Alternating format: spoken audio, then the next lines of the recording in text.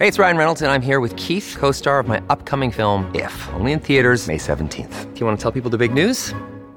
All right, I'll do it. Sign up now and you'll get unlimited for $15 a month and 6 months of Paramount Plus Essential Plan on us. MintMobile.com/switch. Upfront payment of $45 equivalent to $15 per month. Unlimited over 40 gigabytes per month. Face lower speeds. Videos at 480p. Active Mint customers by 531.24 get 6 months of Paramount Plus Essential Plan. Auto renews after 6 months. Offer ends May 31st, 2024. Separate Paramount Plus registration required. Terms and conditions apply if rated PG.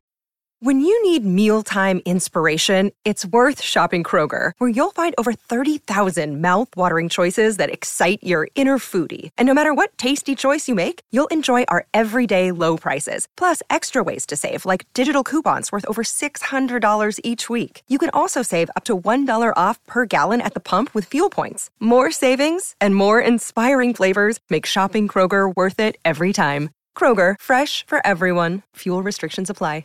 Hi, I'm Polly Campbell, and this is Simply Said. Hello.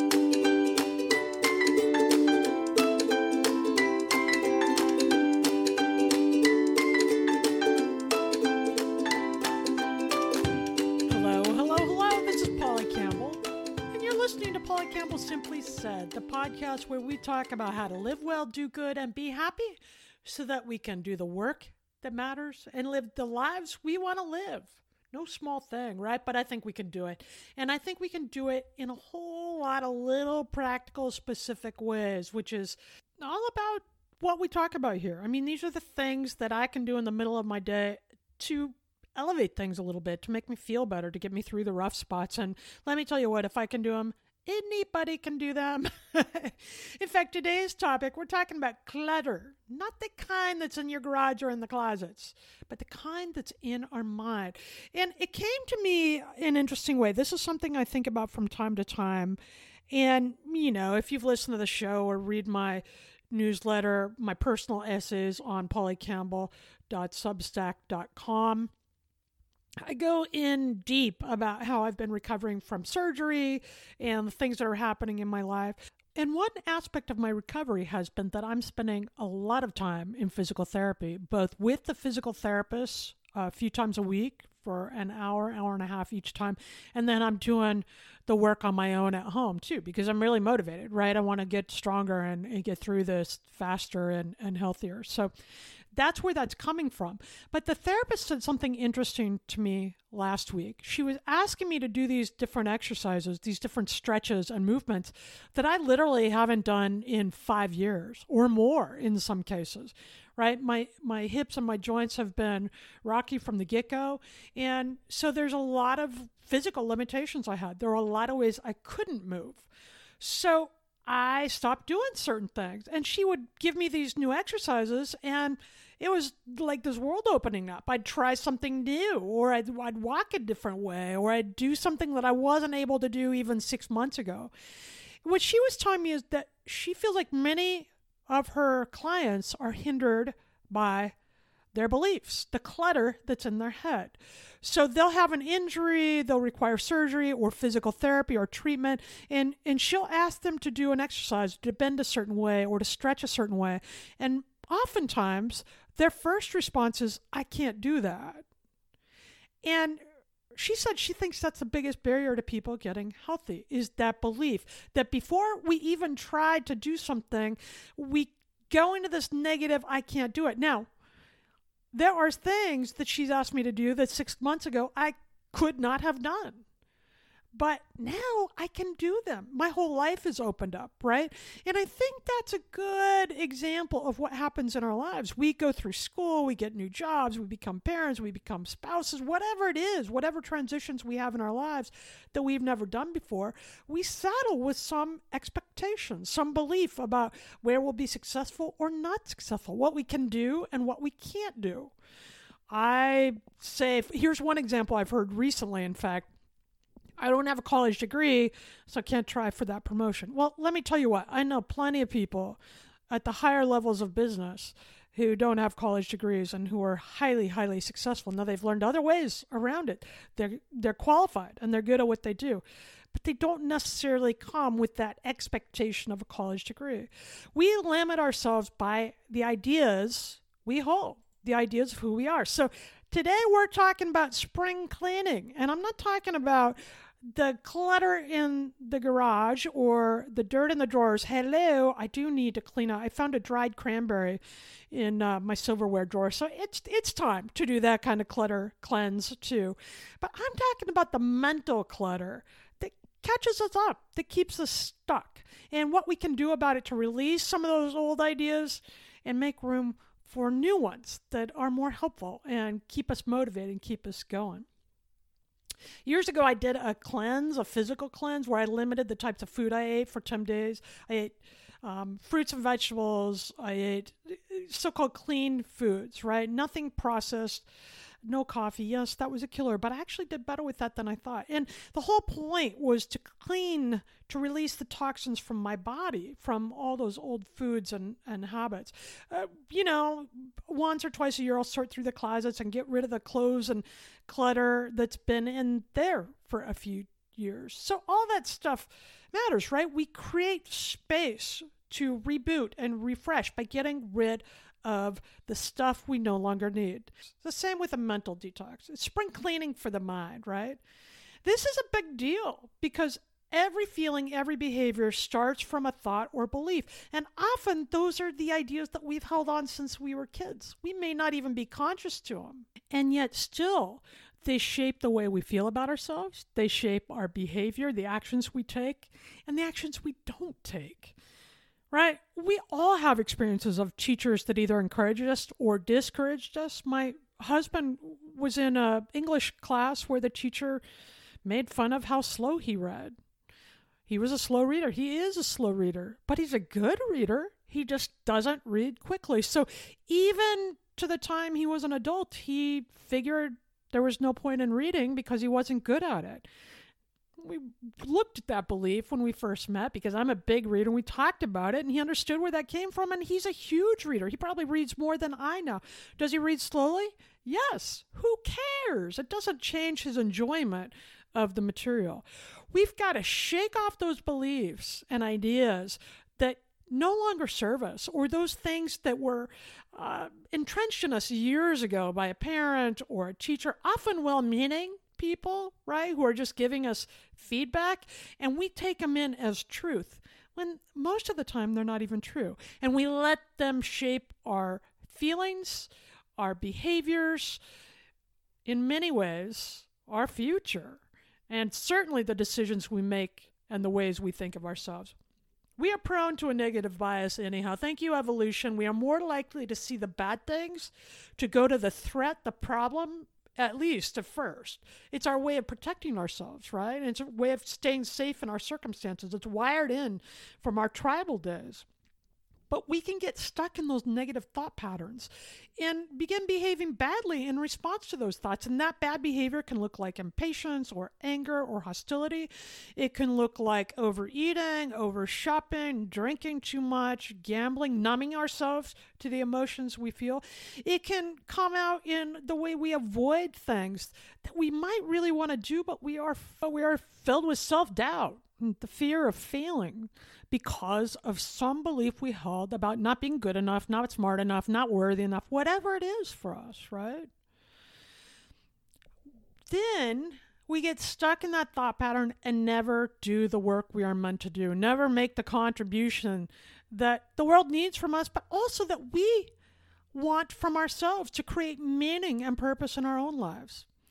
You know, here's a global example. We read about the devastating war in Ukraine, and our thoughts become about the pain and the fear that those people are experiencing, the global bullies, the threat to our own lifestyle and economy perhaps, the corruption and controlling leaders that are in our world. And that fills us, those ideas and beliefs and thoughts fill us with strong emotions. And those emotions hitch a ride on our thoughts and fill us with sadness and fear. And we feel small and powerless, maybe depressed. That comes out in our behavior, right? We might wind up snapping at those we love, or falling into a depression, or behaving in ways that keep us from doing the actual things we could do to help. In fact, they can make us feel worse and keep us from functioning in our own lives. Okay? Really, we're not powerless.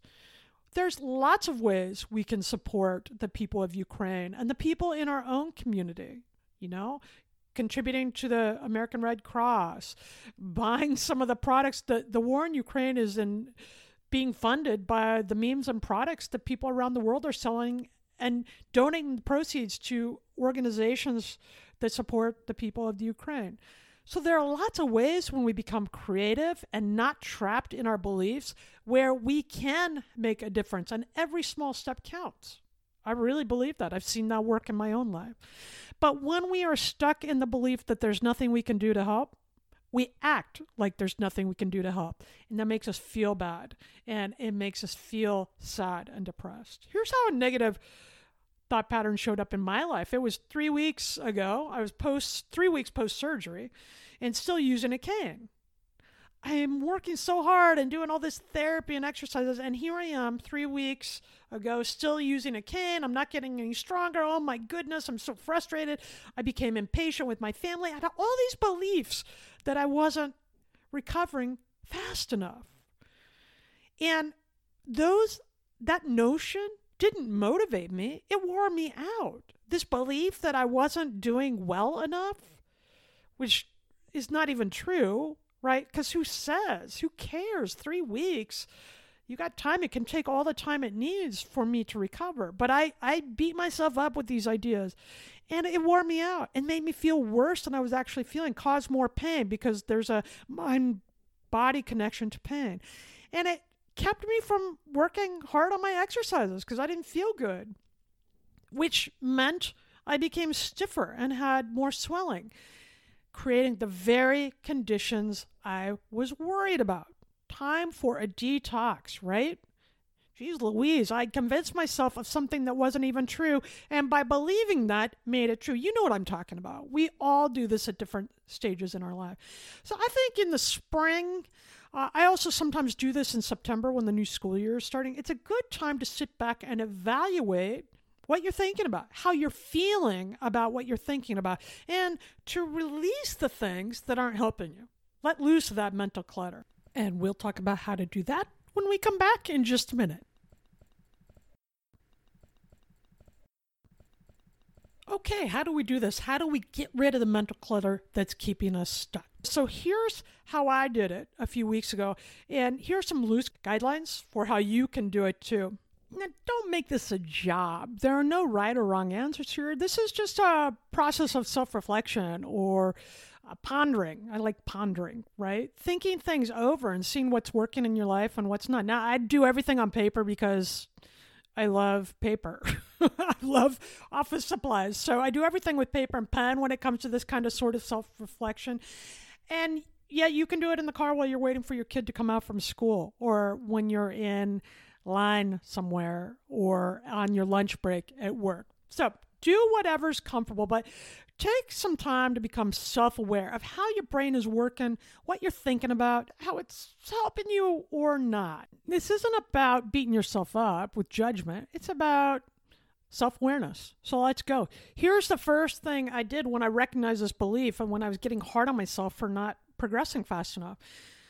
Evaluate how you're feeling. Start there. Well, I was feeling down and depressed and frustrated and impatient and snippy. What's working? What feels sad or frustrating or frightening? What feels great and fun and rewarding?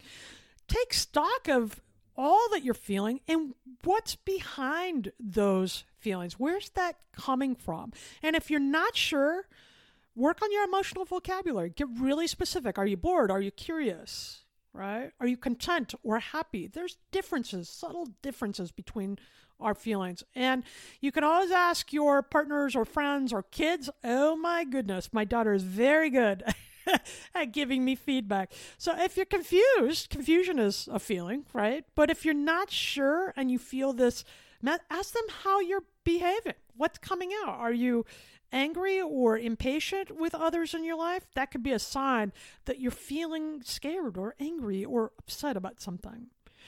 Take in the good and bad, notice it, and then feel good for a minute. Give thanks for all those good things. I feel incredible support in my life right now. I feel great connection from friends who have really supported me mentally and physically, emotionally and physically, by bringing food, but also by sending constant texts and checking in, and those kind of things have really helped. And family members who've been there. I feel really grateful that I'm getting stronger. I feel really grateful that I get to do the work I'm doing. Now, does that mean life is perfect? No. There have been serious challenges in the last couple of months. But it's okay to feel good and reflect on the things that are working in our lives. Do that first. Let that good feeling fill you up. We can hold both of those things at once. We can feel good and have sadness at the same time. They're not mutually exclusive, right? Okay, so take in the goodness. Then step back and take a look at the frustrations or the more negative feelings you're experiencing and go deep. What's behind them? Right? Maybe you're impatient at work or you're feeling unmotivated at work. Could it be because you made a mistake and somebody called you out for it? Or perhaps you are angry at your partner in your personal life and you're feeling insecure because of some challenge you're experiencing there. Get at the root of what's behind what you're feeling. Often anger for me is a sign that I'm feeling hurt or invisible. Maybe I don't feel like I've gotten the attention I need, or I haven't been able to share my deeper feelings. So go deep. Look at the situation that you're feeling upset about. It might be a work thing. It might be a thing with your house partner or a child. It might be a disappointment you're experiencing. Then what's behind it? What caused that feeling? What happened? And go deeper yet. Perhaps you think you're unqualified for a job and everybody knows that, so you're not motivated at work. It has nothing to do with the work you're doing, but it's this belief that you're not qualified, and it's making you not apply yourself or work very hard or engage and do the things that make work valuable for many of us. Okay? Take a look at the frustrations or more negative feelings you're experiencing and what might be behind them. What's at the root of them? Now, sit there for a minute in the discomfort. When you're feeling that anger, that insecurity, that upset, how do you behave? How do you respond? When I'm feeling angry, or when I'm feeling insecure, when I'm feeling nervous, I'm often really impatient. Like I act like I really want to get it over with. I'm really impatient with other people. I'm very intense. I'm very focused. But that doesn't always come out in positive ways. I have to know when to use that and when to dial back. So how do you respond when you're feeling those thoughts, when you're buying into the beliefs that you're not worthy, or that you're upset that your marriage isn't working, or that you're not good enough at work? How do you respond? Do they fill you up with good feelings and energy? Or are they motivating? Do they push you towards self-acceptance and compassion, or self-loathing or anger? Do they lift you up or bring you down? So when I'm thinking of a belief like I'm no good at my job, when I'm filled with that self-doubt, there's never a moment that thought makes me feel better, right? That belief that I'm not good enough, that does not fill me with good feelings and energy. It does not motivate me to keep working. It fills me with insecurity. I don't like it. Frustration. I feel judgment, right? It's understanding what's behind those emotions that helps us uncover the belief that is fueling them. Then go back to that belief and reframe the thoughts. Am I really not good at work? Am I really unworthy? Well, the truth is, I have a lot to learn, but I also am pretty successful at the things I want to do at work. I'm learning my way. I've been able to make money at the job I want to do. So instead of looking about how I'm not good at my job, I can reframe that and say there are many things I'm very good at. There are other things I'm still learning about, right? So it's not about being positive all the time, but it's about recognizing that many things can be true at one time. And often the absolute belief we hold about how I suck at my job, how I'm not good, I'm a bad writer, are not true anyhow. There's no evidence to that. Have I made mistakes? Certainly. Are there writers that are really good that I want to improve to be more like? Of course. But that doesn't make me bad. I don't need to live in that place of absolute. It means I'm a writer who's still developing and growing. And along the way, I've also been very successful. So me sulking about how I wasn't recovering fast enough from surgery did not, in fact, help me recover any faster. Right? But when I reframed that situation, instead of seeing the cane as an impediment, it became an aid. Canes are used to help us build strength until we can get stronger. It's not a permanent fixture. Last year it was, but now I know it's not. And when I recognized that by using the cane, I was actually moving more, which was helping me build the strength I needed for recovery, I began using the cane more often and began moving more, and I increased my strength faster.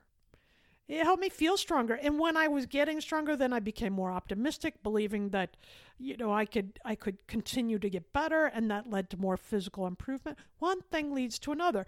When we are holding on to negative beliefs, bionic thoughts that are not true or even don't matter most of the time, but when we hold on to them, we make them true because we begin behaving and feeling from them. We behave differently. If we think somebody doesn't like us, we feel insecure or sometimes angry.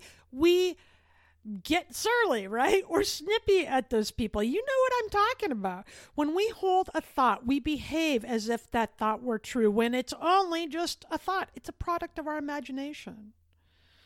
So this is about reframing those thoughts that we're having anyhow in a direction that helps us. It's not about glossing over the difficulty. It's about noticing that other options and possibilities also persist. Looking at the same things in a new way, right? It didn't make it easier to use the cane. It did not make me more patient, but it did help me realize that it was a symbol of my progress. It was an aid to my progress. And that made me feel better.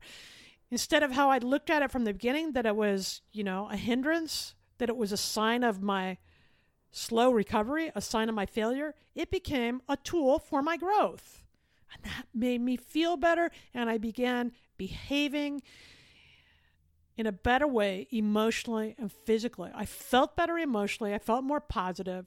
And that motivated me to do the physical things I needed to do to aid in my recovery. When we feel better, we do better. You hear me say it time and time again, but that is true. Research has shown that our beliefs and our thoughts and our expectations about what we're going to do influence how we perceive the entire world and therefore how we behave in it. So our thoughts create tangible experience. Here's another example. If we eat if we're on a diet, right, and then we eat a slice of cake for lunch, and we think, oh, now I've ruined my whole diet. There's nothing I can do. I'm going to put on the pounds. We pig out the rest of the day. If you're anything like me, right? We pig out the rest of the day because we figure, well, I've already eaten the cake, nothing to lose. And the result is, we gain weight, or if we feel guilty, or we punish ourselves and feel icky for the rest of the day because of one piece of cake.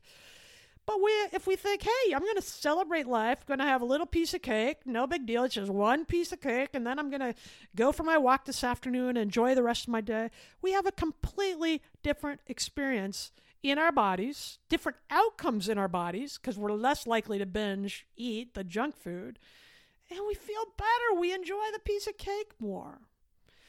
That's what we're talking about here. Those beliefs underscore every action, every emotion. So we get to choose what we think, and we get to choose what we believe. So it's time to clean out the mental clutter, right? And make sure we're choosing the ideas that support us and open up our world to possibility. Here's another way of thinking about it in business. In business, we have to take risks from the people we hire to the projects we take on to the innovation we create. And sometimes those risks don't pay off. Sometimes we don't sell the product. Sometimes the employee doesn't work out. Sometimes our project goes haywire and we have to regroup and restart or go in a different direction, right? That happens all the time in life and particularly in our businesses. If we look at each one of those things as a failure, we're less likely to start on the next one. We are more likely to avoid the things that make us feel bad.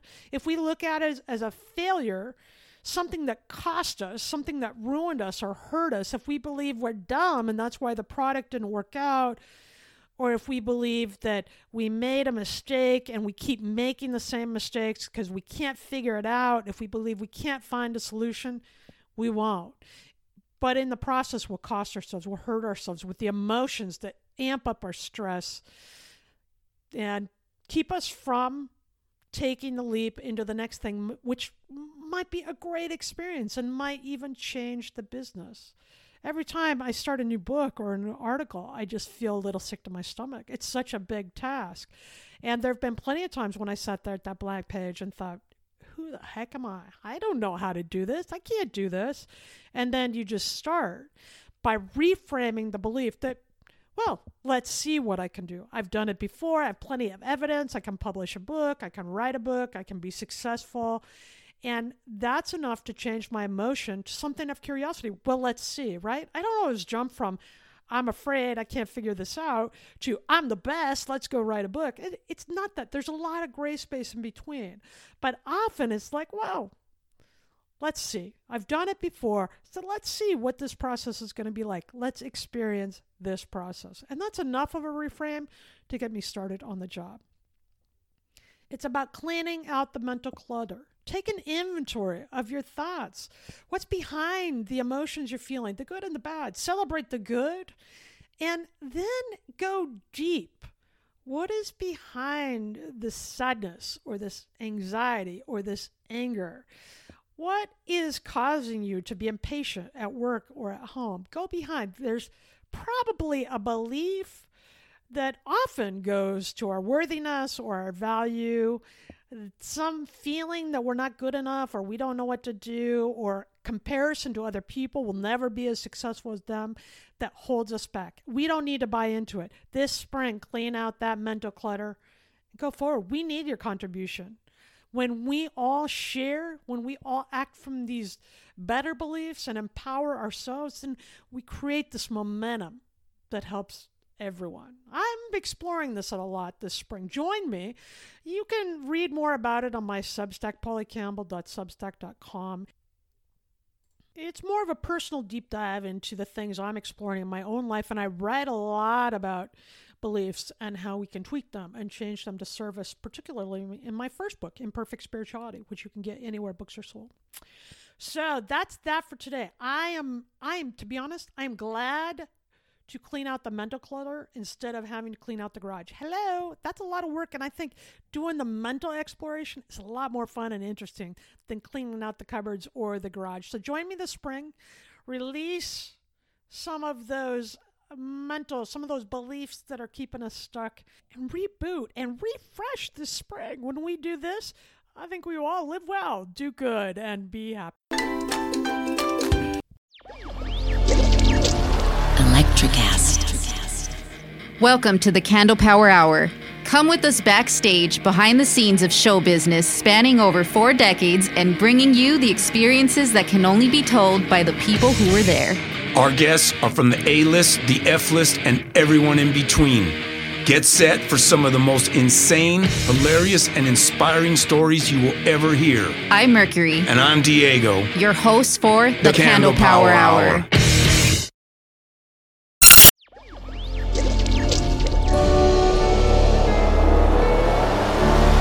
Electricast.